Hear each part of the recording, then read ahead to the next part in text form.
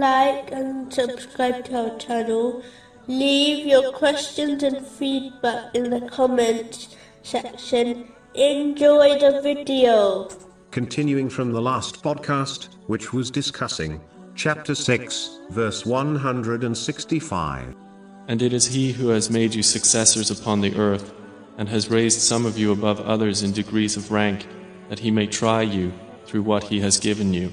Each person has been created unique, and given different potentials by Allah, the Exalted. The aim of a Muslim should not be to observe and compare their potential to the potential of others, unless this encourages them to be more obedient to Allah, the Exalted. A Muslim should instead concentrate on fulfilling their own potential, irrespective of what the level is. This is all Allah, the Exalted, demands and expects from Muslims. A narration found in Sahih Bukhari, number 20, indicates that the Holy Prophet Muhammad, peace and blessings be upon him, used to encourage people to act according to their strength, meaning their potential, instead of forcing them to go beyond this. This applies to both worldly and religious matters. One should strive to fulfill their potential, and not stress over the potential of others, as this can lead to envy. This will only cause one to destroy their own righteous deeds, which is warned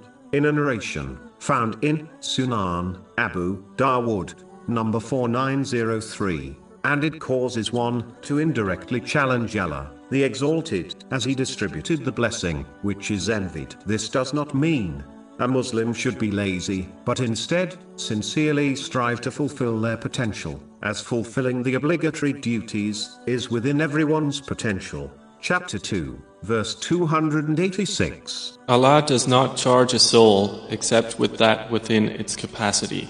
Even though there are billions of people, yet no two people walk the exact same path in life. This in itself is an indication of the infinite power of Allah, the Exalted. Whenever a Muslim finds themselves on a lawful path, they should firstly show true gratitude to Allah, the Exalted, by using the blessings He alone granted them in the way prescribed by Islam.